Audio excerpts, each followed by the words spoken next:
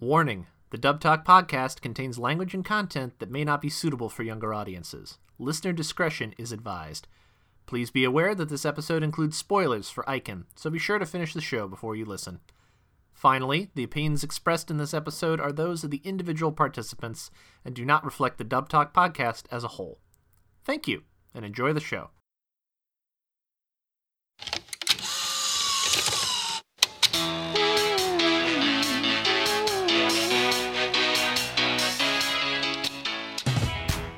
Hello, listeners, and welcome to another exciting episode of Dub Talk, where sometimes people make poor decisions.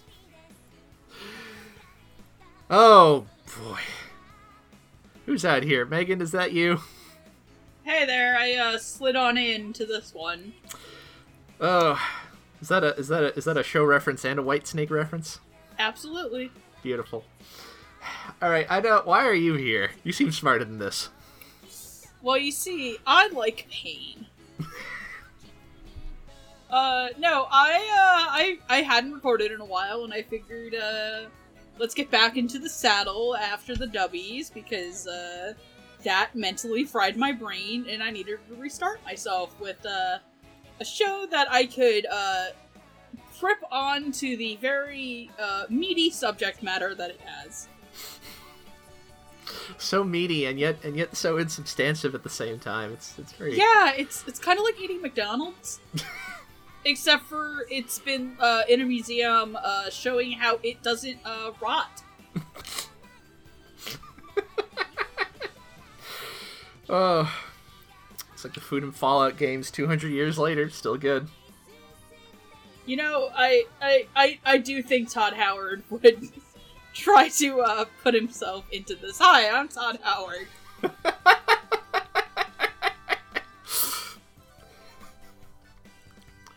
Hi, I'm Todd Howard. I'm going to remind you that you are going to buy Skyrim again, and stop kidding yourself. Todd Howard here. We'll be on Elder Scrolls 8, and we'll still be porting Skyrim to things, and you'll still be buying it, you sucker. Welcome to the new PS 2000. The first game on it is, in fact, Skyrim.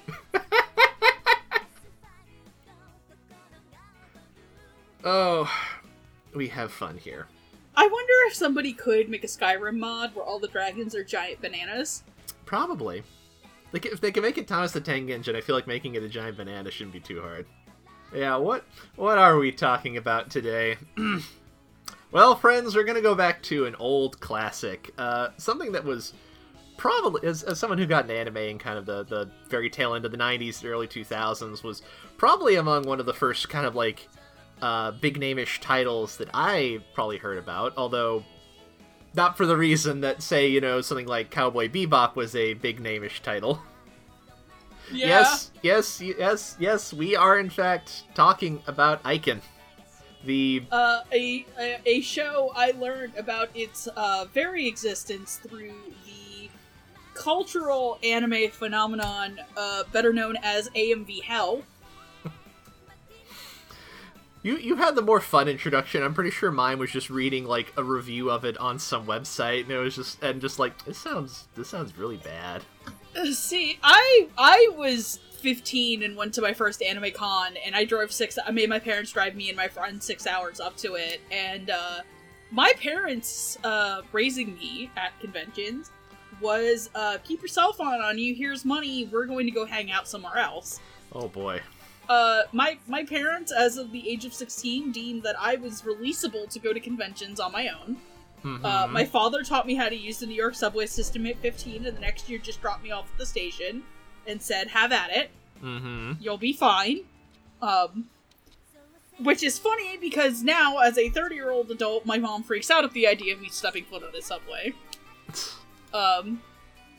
And I would go into the video room, and they would play AMV Hell on an endless loop. And I watched AMV Hell 3 so much that I knew every word to every fucking joke in that video. And that video is an hour long. Oh dear.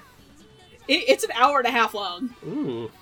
It also does have some of the genuinely funniest comedy moments of all time, including the Outlaw Star set to a Star Trek Bohemian Rhapsody. Outlaw Star's a good that, show. See, that's dumb, but also, yes? Like, yeah, they're on to Outlaw something. Star's a good show. Why are we covering that this episode? That would be great. One day, put in the comments below, would you like an Outlaw Star episode? How did Jake Chapman once put it? I could say the most boring episode of this show is one where people try to use a psychic tactic to make people buy bad ice cream. Yeah, that sounds about right. Yep. The most boring episode of this show is the entire thing. Yes. We regret to inform you folks that after all the hype, all the legend of Aiken, this is pretty dull. I mean, like, it hit every rung of the fetish ladder.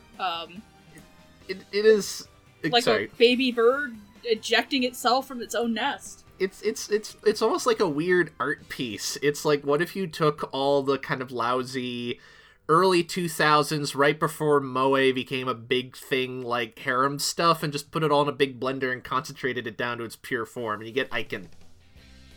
What if you looked at Love Hina and said, that's pussy shit, and decided to concentrate it down into... It's like taking cannabis. And you took the cannabis, and you put it into a blender and extracted the oil. But you were doing a really shitty job at that. And then the feds came. And it's not that they're there to arrest you because of the cannabis. They're here to arrest you because you're a shitty dealer. One of them's just holding the pot brownie and there's like obvious plant matter in it. He's just looking at you with the most disappointed look in his eyes. It's like that scene from Scott Pilgrim where the vegan gets pulled over by the vegan police. And he's like, chicken isn't vegan. Chicken parm's not vegan. Gelato isn't vegan. Milk and eggs, bitch. Oh. This is the milk and eggs bitch of ecchi. Pretty much. What is Aiken about? Well, not much, frankly, but there is a technical plot description I can read you, so I'm going to read that. It's about as thin as some of the bikinis people in the show wear. Mm-hmm. Densuke just enrolled at the exclusive Zashono Academy. He's eager to participate in extracurricular activities, but he never expected to join the mysterious Aiken Club. Strangely enough, every other member is a busty co-ed, and many of the club's activities involve bikinis. But Densuke isn't interested in anyone but the shy and beautiful Chiharu. I think that actually makes it sound like there's more happening than there is. Yeah, Chiharu is barely in the show. like the purple hair girl feels more like the main female lead than she does. Yeah. Frankly, if you show me a poster and ask me like, "Hey, who's the lead girl?" I would. Oh boy. Well, Aiken in its totality is only about an hour. I think it only, strictly speaking, technically cracks feature length because it has openings and endings on both episodes. Yes, somehow. So let's not waste too much time, because if this episode is longer than that, I'm going to feel sad. So, this got dubbed by Media Blasters around, 2004, 2005, something like that. That tells you all you need to know. Yeah, exactly. Who dubbed this? Who is responsible? Well, let's talk about them. First up, we have our ADR director and our scriptwriter, both of whom are people who I am not familiar with. Our ADR director is Ruben Arvizu, who, from what I can tell, mostly dubbed a lot of stuff Media Blasters put out around this time. My Buddha, Early Rains, Mouse. Early Rains is apparently like a western that actually looks potentially interesting. I've never heard of it before, though, so it might just be bad. And our scriptwriter is Diane Smith, who did scriptwriting for a show called Erda, and that's it. They are mostly a casting and production coordinator. Fun! Yeah. And who's in this? Well, more names that you recognize than you might expect, frankly. Starting off, we have Densuke Mifune. He is our doormat. Our bland protagonist that I guess you're supposed to, insert yourself into, although I don't know why, unless you really enjoy being humiliated. He's a character. And he is being played by Bryce Papenbrook, who I think might have still been, a literal teenager, or, at most in his early 20s when he recorded this. Probably. He certainly sounds like it. Obviously, Bryce is a big name now, but back in the day, he was known for things like Aiko in Amai Buddha and playing itty bitty little Vash in like one scene of Trigun. Yeah, that's it. They needed he's grown on to have a titanic career, you could say. Oh yeah, he has done much better for himself than his humble roots would suggest. So good for him. He doesn't have to take roles like this anymore. And also we have ladies, lots of ladies. Teddy. Sorry, what? You mean boobies? Yeah, that too. Boobs. Breasts. Huge tracts of land.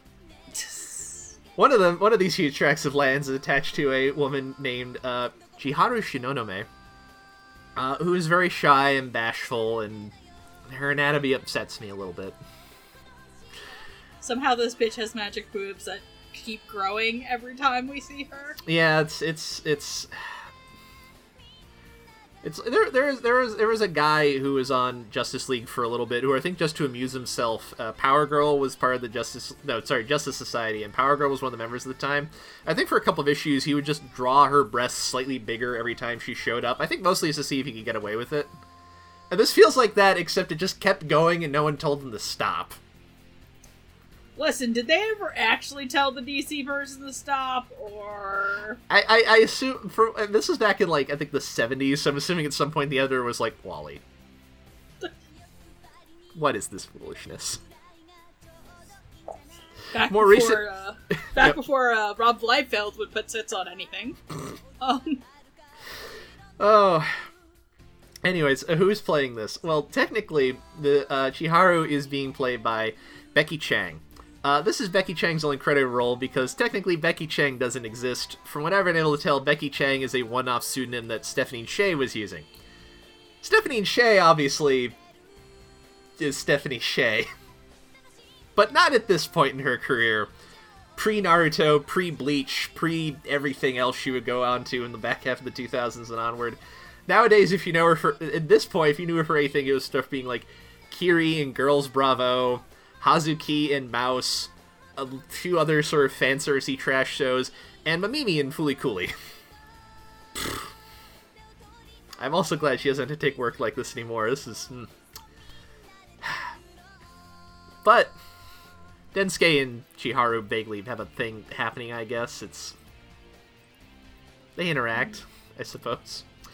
But Densuke is not the only one who has his eyes set on Chiharu. He also has to deal with the competing affections of a guy named Shima Kurosawa, who walks around in a Speedo. He is the nominal smooth operator, although we later learn that he's wearing a wig, so you know. Yeah. And has a bunch of identical maids who follow him around, or his lackeys. Yeah. You can't see me shrugging, but, like, there's not a lot... The show is so thin on plot, and yet I have so many questions anyways. It's very weird. Yeah, really.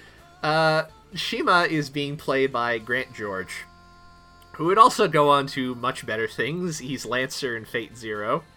And among other roles, he's Hawk in Initial D, and one of my favorites, he's Keiichi in the old version of Higurashi from back in the day.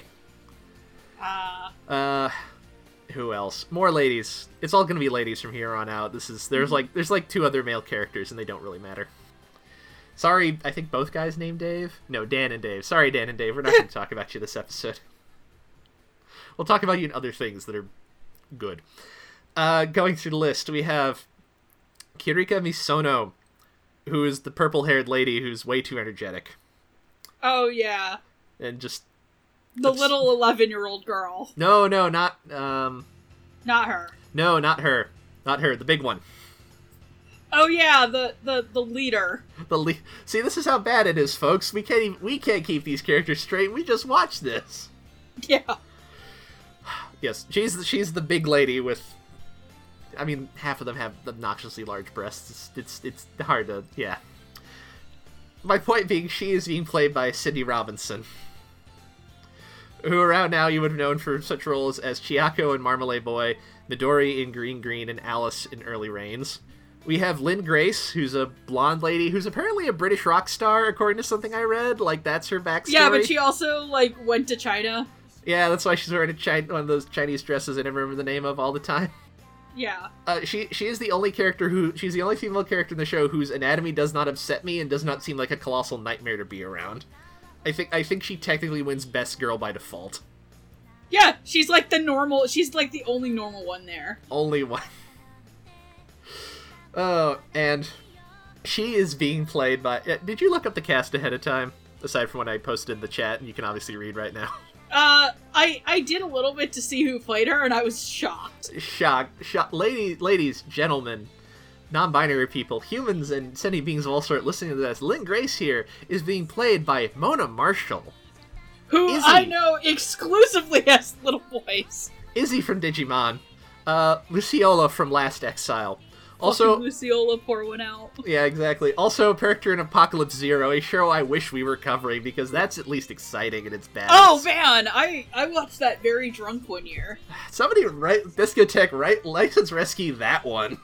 Yeah, Discotech, if you license and rescue Apocalypse Zero, I'm pretty sure Hardy, Almon, and I would do it. Absolute. That's the kind of trash I want to talk about. Man, we gotta do a Mad Bull 34 episode one day. Oh, that'd be so good. Put that one on the list. That would be more entertaining than I could.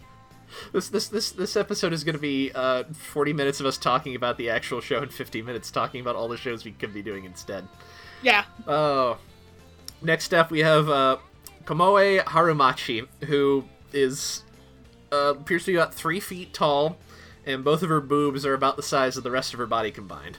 She's also 11. Also 11, has glasses. Very upsetting to look at. Is clumsy. This is the extent of her personality, in as much as any of these characters have more than one recognizable trait. She is being played by Reba West, which is a pseudonym for an actress named Rebecca Forstadt. We'll get to that why in a minute. You would know her for such roles as Rika in Higurashi. She's one of the people who plays the Tachikomas in Ghost in the Shell Standalone Complex. She's Nunnally in Code Geass. And my favorite, she is the original OG Lin Minmay in Robotech from the 80s. Robotech. Oh. Because you said Nunnally from Code Geass, that's the only voice I could hear out of that character. I'm just remembering the Code Ment version of Nunnally, which, if you've never seen Code Ment, do yourself the favor, look up Code Ment. I will look up Code Ment. Everyone knows what Code Ment is because I'm at Soup. That's where that comes from. Okay, I've definitely seen more than that than at Soup, but like back when it came out, so I don't remember anything other than Soup anymore. So I'll have to check that out. In my defense, my favorite joke in all of Code Ment is when they're broadcasting that they're going to be at the harbor in the boat. They just put up video of a killer whale, and it's like, that's a whale. That's a whale. And then again, that's still a fucking whale, chief. Like, that's a fucking whale, chief. Just kills me. And still more entertainment humor than this show. Yeah. Who else? We also have Kyoko Moroka. She's a scientist. She is clearly even younger than Komoe is. And she is also being played by Rebecca Forstadt, because there is a fair amount of double casting in this show. All the MC, there are a bunch of masters of ceremonies for this stupid competition that takes up most of this. All of them are played by some actress we have already mentioned, or are about to mention. Yes. Small cast. I already told you what Rebecca has been in. We have Yuriko Shinonome. She is Chiharu's sister. She has a cowlick, and she sounds exhausting. I thought she was the Densuke's sister. I think she's actually Chiharu's sister. But she just calls Dens. Yeah, she's a fucking weirdo. Yeah, yeah. That's all I could really suss out of that. Maybe the manga goes into more detail. I don't know. I don't fucking know, and I don't want to find out. I'm not bored enough to read that. I got a whole book from the library about the 13th floor elevators. It is like 400 pages. I could be reading that instead, and I'm gonna. Yeah. Oh. Anyway, yeah, she's very obnoxious, and she has some sort of weird sister con thing going on with Densuke. It's... Oof. She is being played by Jessica G, who was, you may know as, she was DG Charat. Do you remember DG Charat? Oh, man. Does that... No. I never watched that. Oh, me neither. I just remember seeing ads for it on things. I remember what it is, but it's like, yeah, not really. I think she's a cat girl. I want to say her hair is green. I just remember, like, what was it? I just remember that the guy who wrote Cromartie High School liked that show. Yeah, Cromartie High School is another show that I'd rather be watching than this. Yeah, after you're done with this episode, go listen to the Cromartie High episode again. Fetish porn, blood pass. Also, listen to the Glepnir episode. It's probably more interesting than I can. Absolutely. There are 5-minute segments of Gleipnir that are more interesting than the entire Viking. What else? Jessica G is also Mei Momozono in Mouse, and Francis Drake in Fate Extra Last Encore, because I guess Francis Drake is up at bat for being a male historical figure who's now a hot lady. She's a hot pirate lady. At this point, what hasn't Fate made fuckable? I don't know. I mean, that's Fate tried to make fucking Gitarai fuckable, which is a not very good thing. Oh, Fate, you're a lot. And last and probably least, there's like a teacher who hangs out at the Icon Club. I guess she's like the student. She's the faculty representative or something. Yeah. She gets antagonized. She's very high strung. She's being played by Kathy Keller, who is actually Mary Devon, who you know for playing Haruka Urashima in Love Hina. Hey, Love Hina! A better show than this. Speaking of better, and for actual better show, she's Isabella in Paradise Kiss. Yeah, there we go. That's a good show. And in terms of things that people are actually hot for, she's Renamon in Digimon Tamers. Yeah, not gonna. That is the king of fuckable Digimon. Look, all I know is from what people tell me, like, a lot of furries figured that out watching Digimon Tamers. I'd definitely rather watch this than that. Oh, sorry, that. I'd rather watch Digimon Tamers than this. Anyways, that's our cast. How should we approach this, Megan?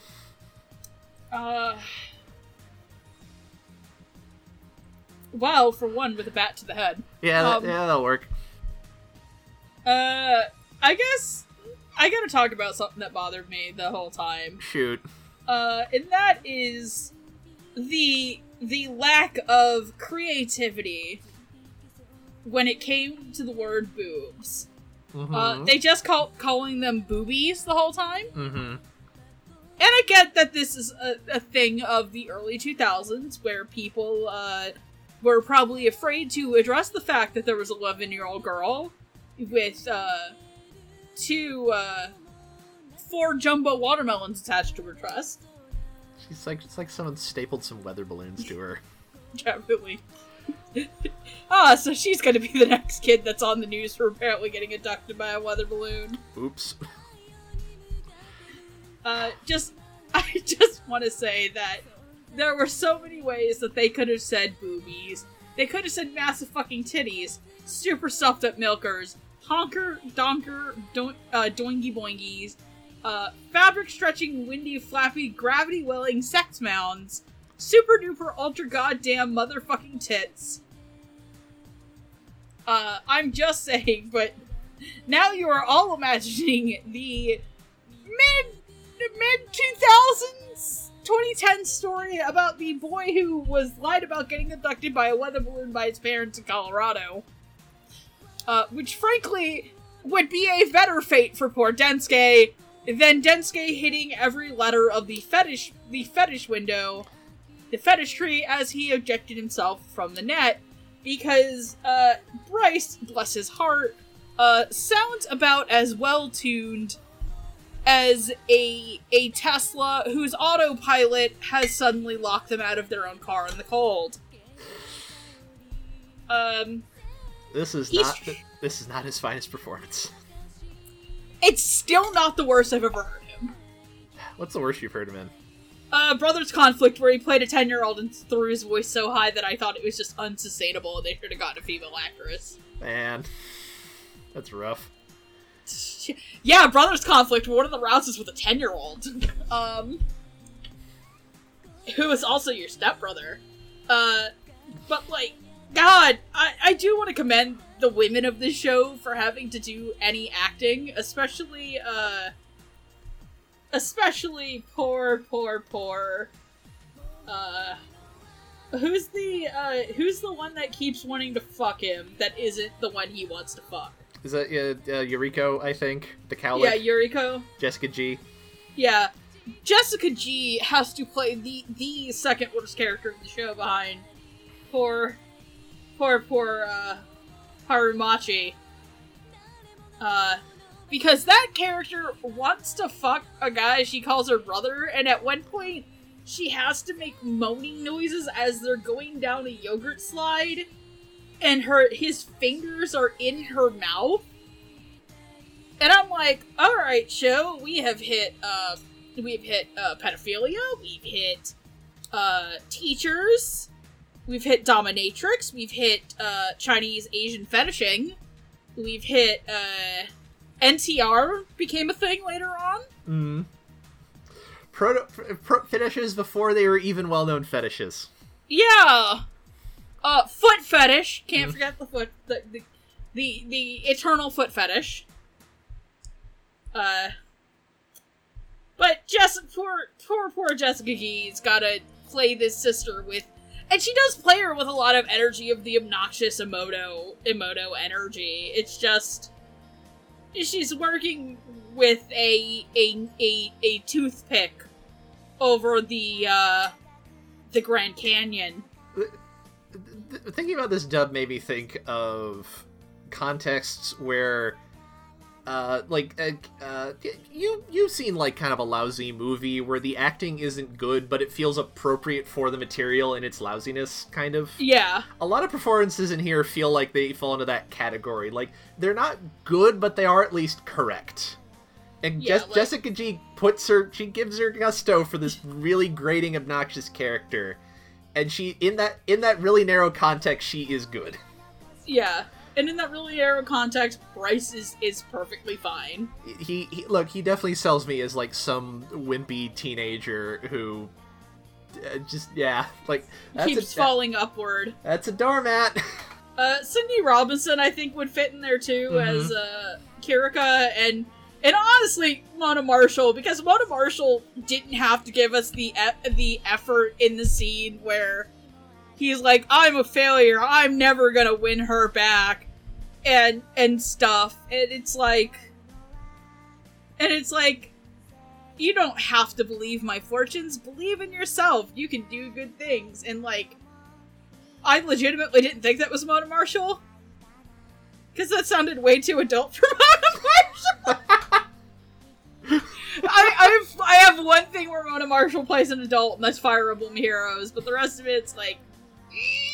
No, I was saying, it's like, what does Mona Marshall sound like? She doesn't sound like Izzy from Digimon in her walking around voice? That's all I've ever heard from her. Or characters like Lucio, who sound just like that. Yeah, or the one guy in Blue Exorcist that she plays. Exactly. Like I said, I'm used to Mona Marshall playing men all the time. If I had to give one of the worst performances in this show, that is Grant George. Grant George sounds so flat and so wooden. I see, watching this reminded me of something. It clawed something out of the recesses of my memory. As terrible ecchi does. As it does. Years ago, when he was still making videos, Jacob Chapman did a video on Aiken.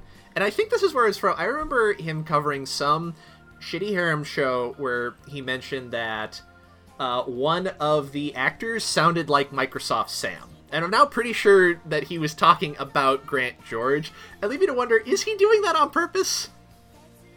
I mean, if I was forced to be an Icon, I would too. Like there are aspects of this where I am wondering, like, were they treating this as a little bit of a joke, or just keeping themselves amused? Because, like, the recording sessions for this could not have been long, and this is such a non-existent show. Like, were they just like, how flat can I make this performance? Can I sound like a robot? Can I? It's like, how low can you go with the limbo? Except for under the limbo, the bar's on fire, and under the limbo bar is in fact a pool of gasoline.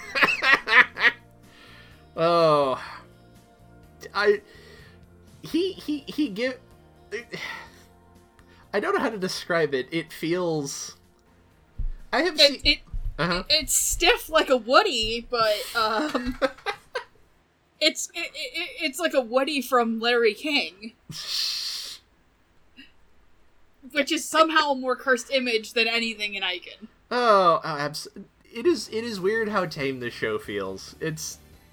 Yeah, that's the thing. Years of this being like the most painful ecchi to watch, and now that I've seen it, it's just like, did I change, or was it just never that grotesque to begin with? I think the thing that probably annoys a lot of people is that, like, that one girl's 11, and to me, actually, the most gross thing was the idea that an eel swam up someone's ass. Like, poor, like, I would also say, along the lines of just not good performances, is Kathy Keller. The teacher is just, it's just, there's no energy to it, there's no heart and soul, which, I mean, fair, it's Icon, but, like... It has all the hallmarks of she's just... I'm here for the paycheck. Yep, I'm getting paid. This is gonna take, like, maybe 30 minutes of my life, and I get paid at the end of it. Sure, whatever. Probably not very well, but you did get paid. Honestly... well, this is also Media Blaster, so did she actually get paid? Dear John... Do you have some financial records I could look at? Like, honestly, in terms of, like, Mordecai and Harumachi and the teacher, like, they are by far the very clear winners of the come on down and collect your paycheck. I genuinely didn't really feel a lot out of their performances. Like, that's the thing was, like, a lot of times when there's a bad performance in an anime, it tends to stand out for how obnoxious it is. Mm-hmm. Like, example of which you haven't been subjected to yet because I haven't been able to come back to Anime Boston. Mm-hmm. And I can't this year again. It terribly upsets me, and I'm going to force everybody to come back up next year. Especially if Brainchild goes again. Shout out to other Megan. Mm-hmm. You've never been subjected to... I don't think you've been subjected to the Neurotica Murder OVA where you can hear how bad You showed me this on Discord. No, I remember this. Okay, yeah, but did you get to hear the audio for yourself? I think I did. I definitely I remember you watching it. Now that I think about it, I don't remember very much about it now. Exactly. Like, the lead performance in that was effectively more worse and grating than the worst performance in this. Like, the worst performance in this is just very much... I guess it's happening. It exists.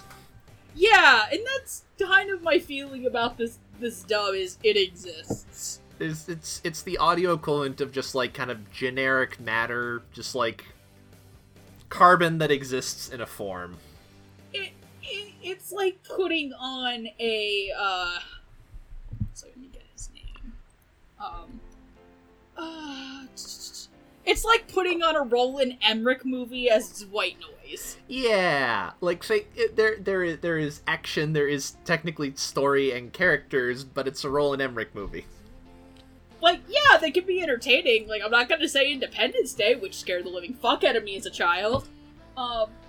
Isn't entertaining in some way, but, like, are you really gonna put on, like, 2012 and think to yourself that I'm going to get, like, engagement from my neurons Or am I putting it on because I want shiny keys? There's a real like movie you watch at 3 p.m. on a Sunday or a Saturday about this. I'm just like, it's on. Yeah, and like, I guess maybe this is because the times have changed so much. Because like, it's a surprise to most viewers who don't know. Amon and I are in our 30s. Yep. We've been around the block longer than most anime fans have been alive. Like, back in our day, like, ecchi was, I wouldn't want to say a dime a dozen, but they were so much more different from the schlock we get today. Yeah. Like, for one, a lot of ecchi dubs that come out today, have effort put behind them. As opposed to this. To which, I can't even really comment on Stephanie Shea's performance, because her performance can just be summed up as a wilting flower. Mm-hmm. Which is a shame, because I think Stephanie Shea is arguably the most talented actress in this whole dub. Probably. Like, I am glad that in a couple of years of this, Stephanie Shea was in, like, a couple of really big-name shows, and I'm sure those helped get her platforms to get better work and in things that actually make use of her talent, because this ain't it. Would a couple of years after this be, like, Eureka 7? Oh, I mean, I think, like, the year after this, she gets cast as, like, Hinata in Naruto and Orihimo in Bleach, and Eureka 7, I think, probably would have been, like, a couple years after that, so, like... No, I'm pretty sure... I thought Eureka 7 came out before Bleach and Naruto. I don't know. In my memory, it's not. I gotta look this up now. In my memory, it's not, but also a lot of times I judge things by, like, when I saw it on TV, and frankly, it's been long enough that I'm not sure that's even correct anymore anyway, so... Okay, so Eureka 7 as an anime came out in 2005. Oh my god, is it that early? Yeah, it came out April 2005. Jeez. And ran for a year. There we go. And according to ANN, it started broadcasting on Cartoon Network in, like, 2000, like, the next year after that, so yeah, you're when right. I finished... You're right. Yeah, no, Naruto was first, because Naruto started in October of 2002. There we go. Which, oh my god, the Naruto anime is 20 years old this year. Oh. And Bleach's anime wouldn't start until October 22. Oh so. Boy. October 22 is the new one where it's coming out. It started in October in 2004, so Eureka 7 was, like, after that, but I need to also make sure that Eureka 7 she was actually in Eureka 7! Okay, good, because she was Eureka. So okay, alright. I was like, good god, okay. This is a weird window into that, what I feel like was ultimately a very short period where Stephanie Shea would be in stuff like this, because she wasn't Stephanie Shea yet. Yeah. But yeah, she's absolutely wasted here. Like, this could have been anybody. It's not even funny in, like, oh my god, they get Frank Langella to play Skeletor, and he, like, took it really seriously? Like, it doesn't even have that quality to it. Yeah, this isn't like, because I know we were talking about, like, how ecchi back then is, like, ecchi is, like, a different beast. Now, like, nowadays, like, fairly large named actors are, like, A-okay with being in that shit. Mm-hmm. Like,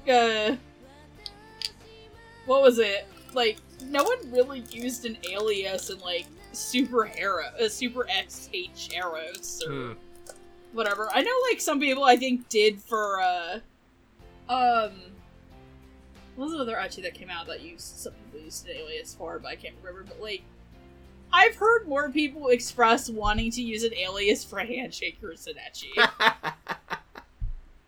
And, like I said, me and you have both been around the block where it's like, I guess a weird way to, I think, explain it was, Nick from ANN, Lost Thief, did, when he did his write-up of, World End Era, which is an ecchi show that is airing right now, that is so blatantly about what it's about that, like, last week one of the episodes was literally just their terrible black, like, glitch screen censor. And they have to censor, like, tongue kisses because the animators can't draw tongues. But he talked about how so much of ecchi is just so single-target focused fetishes, or that they're so extreme that they're devoid of anything sexy in the first place. So it's like, I'm less annoyed that ecchi exists, and more annoyed that, like, a lot of it gets praised for just the fact that, oh, it's sexy, I'm cultured, when it's, like, the most boring, bland shit. And I've seen more sexual tension in a show about a guy who dresses up like a wrestling heel and skateboards. There's a real what is it? I saw a piece of music criticism that I think that this was back when like Lady Gaga was still relatively new. This was during like around the time her first album had come out and she was already a big star. And I think they were talking about one of her videos. And they were observing that there's something funny about the fact that usually for a pop star of the variety that Lady Gaga wants to be, will usually go for a while before they kind of hit the point where, like, they will make videos that are, like, very sexual, but they're not really erotic in any way. Like, it's all the signifiers of sex without any of the energy behind it. And that's what this feels like. It's like, all the images are there, but, like, who is actually going to find this attractive? Like, you know, like law of averages, sure, somebody, but, like, who? Yeah. Clearly it's neither of us, and it's not like either of us are relatively sex repulsed or asexual or, and, like, let's be real, like, this is very much aimed at heterosexual guys, unabashedly. And speaking as a heterosexual guy, it's like, there is a, what is it? If you read the manga of No Guns Life, there is, like, a, like, chapter opening spread that is, like, Junzo and Olivia, like, sitting on a couch curled up with each other, and that one image has more sexual charge than, like, the whole 60 minutes of this thing. Yeah, and one of the things, too, is that it does carry over in vocal performances. Like, I'll be real with you, like, we haven't done an episode on it yet, and the girls will be doing an episode on this when the show is done its second season. The case study of Vanitas. There is a scene between Noe and Dominique. And the sexual tension in Stephen Fu's voice in, like, 30 seconds did more than this entire show's vocal work did in an hour. And I mean, like, I made this analogy about handshakers, where if you're thrown into a hole this bad and given tools to get out, you're only going to be able to get out of the giant hole to an extent. Like, it's very, and even more so, like, Handshakers was done by arguably, because as of this recording, they're being folded into Crunchyroll, by Funimation, who puts a decent amount of effort into the stuff that they produce. Like, it's, like, I mean, it's not like Media Blasters is gonna come to my house and beat the shit out of me. I'll fight them off with a wooden spoon and 2 dogs. But, like, it's Media Blasters in the early 2000s. That's like asking the guy on the corner in New York who's selling... It's like the equivalency of getting a picture with Elmo, but it's one of the Times Square Elmos. Oh... Look, if the Media Blaster guy hears, he'd probably be like, it is garbage, you're correct. Yeah, like, when I say I literally was like, this is an hour of my life I'm never gonna get back.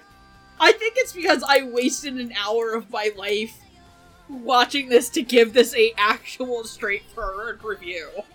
Like, like, I mean, credit where credit's due. Someone probably finds this sexy. I'm not gonna kink shame you. Maybe about the 11-year-old, but everything else, like, everyone else is, I guess, like, fair game. If really, really over-exaggerate proportions do it for you, like, live your life, man. I'm not gonna give you grief for it, but... people find Nami's design sexy, and that's a whole other fucking bag of worms. But, I think the thing is, like, it's less that, like, you shouldn't take your time to watch this dub because, ew, it's sexual, and ew, it's pedophilic. It's because it's boring. This show is about 60 minutes. Bob Dylan's Blonde on Blonde is also about 60 minutes. I know which is the better 60 minutes to spend. You could spend 60 minutes watching the first 2/3 of the movie Empire of Corpses. And when you're done with that hour, you get to the part where a man fist fights a Frankenstein. It's perfect. Yeah, you could waste your time on better things. Like, even if I was gonna suggest, like, better ecchi, you can use 60 minutes to watch 2 episodes of Shimonetta, which was a better show with a better dub. Exactly. Like, you can use it to watch, I don't know, like, fucking Nagatoro or Uzaki, which are both probably better shows than this, and have more substance to them. Like, I mean, if you wanted to really watch a good show that had sexuality to it, as of the time of this recording, and has a good dub for it, like, go watch My Dress Up Darling, which has more sensuality to it than this in, like, 2 minutes than this show has in its entire 60-minute run, and honestly, it has a better dub. Like, this dub is very schlocky and crap, but, like, it's serviceable and not the worst thing I've ever watched in the world. Yeah, it's very functional, but, like, imagine what, like, Stephen Foster would have done with this. Really. It's functional, and you know what? So is a Kia Forte, but it's a Kia Forte.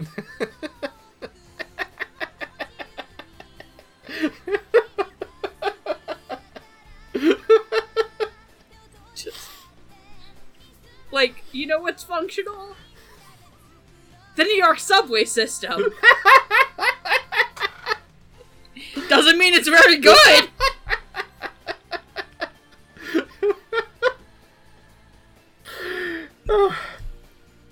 You make a good point. I can't argue with that. Yeah, this show is... It's almost weird watching this and being so underwhelmed by it. I was expecting... Yeah! Ah, well, you can't win them all, I guess. One day you and I will find a brighter dumpster fire to watch explode and talk about it together, but today was not that day. Nope. But, well, look, heck, we can probably even find something for Media Blasters. They put out a lot of trash. One day Mom will let us review Bible Black. No, we will never actually review hentai. Mom will kill us. Yeah, no, we have a line. It's on the other side of that. Yeah, I was gonna say, you know, it was more fun to cover than this, and I know we were both on that episode. What? Fucking Island of Giant Insects. 1000%. There's a good... If you could find that dub, go waste an hour of your time on that fucking movie. Like, that's how it's done. That's better sleazy trash on the dub side, and frankly, it's better sleazy trash on the actual, like, movie show side, too. Like, that's way more committed to being, like, hot garbage. Yeah, like... Has anybody ever slam dunked your basket? No, and I don't think you know sports very well. See? Like, one line, already better. Man, can we just fucking let Lenti redub Aiken with a dub like that? Like, I'd fucking rewatch Aiken if they got that Absolutely. There are a bunch of people working in English dubs right now who, if you just said, like, here's a show, here's a budget, here's like a list of demands from the JP side, you can't follow on that, go nuts, do whatever you want. Yeah, there we go. I normally don't call for that, but, like, in this case, it's Aiken. Is anybody going to actually be upset? And it's not like we're erasing the original, actual, straightforward English dub. No. Nor the idea of the sub existing, because you can, unfortunately, if you'd like to, watch both online legally. Yes, you can. I'm good if you're good, no, man. I don't know what else to say. I feel like we have discussed what little we enjoyed about it, our many grievances. Yeah, if you would like to watch this, if someone puts a gun to your head and says you can either get shot or watch an hour of Aiken, please don't get shot. Like, your life's more valuable than that. You can watch it on Crunchyroll. It is available on Blu-ray and I think also DVD from Media Blasters. If you want to listen to more of our stuff, such as any of the episodes we mentioned in this episode that you can follow this up with, we are the Dub Talk Podcast. You are probably listening to us on YouTube. You can find us on our page there. We are also on Podbean, which distributes itself to various other podcasting platforms. Listen to us there. We are also on Twitter and Twitch. What are you streaming these days on the old Twitch? I haven't been streaming much, but usually if I am, I'm streaming probably Fire Emblem Three Houses. There you go. And I'm usually streaming some indie game that no one's heard of. But you can find us there and look up our schedule and watch us as we play video games and try to amuse you. We also have a Patreon where you can help financially support us making this podcast, which we are very thankful for. And if you donate at the $5 tier or the $10 tier, you'll get your name shouted out in an episode, such as... Thank you to our $5 tier, Julia W., Michelle Travis, Nico Robin, but with Yowie hands, and Victor Maybaroda. And thank you to our $10 tier, Anthony Brown, Carly Lesticow, Crimson Echidna, Jacob Wilson, Jared Hawkins, Marissa Lenti, and Otaku Anthony. Thank you all so much. We really appreciate it. Megan, where can people find you on the internet? You can follow me at QueenEra2 on Twitter. And you can follow me at AmonDuelUS on Twitter. Duel has 2 U's. And I have a dusty old song for us. Oh boy, hit me with it. Oh, well, this is... I had to think, what's something that's both real... What's really stupid? And then I thought, hey, what's the funniest version of that in terms of, like, context? So there's this band called The Fugs. F-U-G-S. They're from the 60s. They were founded by a pair of poets who decided, hey, this rock thing sounds fun. They have the distinction, I believe, of being the first rock group who get to say fuck on a record. Oh, nice. They were not big enough that the FBI has a dossier on there, but they do have a dossier on the doors that has some correspondence about the Fugs, where they are, quote, called the most vulgar thing the human mind could possibly conceive. God bless. If you listen to it now, absolutely very vulgar in, like, the mid-60s. Some of the shock is worn off at this point, but they are pretty funny, and I'm going to recommend a song from their first album called Boobs a Lot, which is about boobs, football, and jerking off in that order. Also, it does not have a title track, but they do have an album from a few years later called It Crawled Into My Hand, Honest, and I feel like I wish it had a title track, because I feel like that's the unofficial anthem for this entire genre of anime. I swear it was an accident. Someone put a banana here. Oh god, yes. Oh, we didn't even... Bananas. We're done. Let's not, yeah. We're done. Thank you for listening. We appreciate your time. We hope that you will join us on another endeavor one day that is better than this one. Mm-hmm. Rock over Boston, rock on Chicago. Good night. Have a good night. Otaku one, my friends.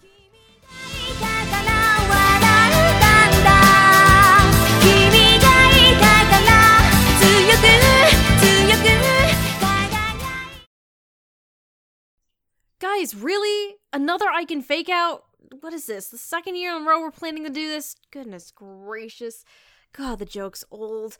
Alright, both of you, out. Get out. Nope, we're not doing this again. Get out.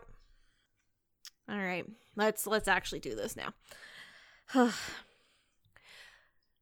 one and all, and welcome to Dub Talk, the podcast where we talk about the latest and greatest in English dubs. My name is Stephanie, and today my friends and I will be talking about the greatest anime to grace our screens, Master of Martial Arts.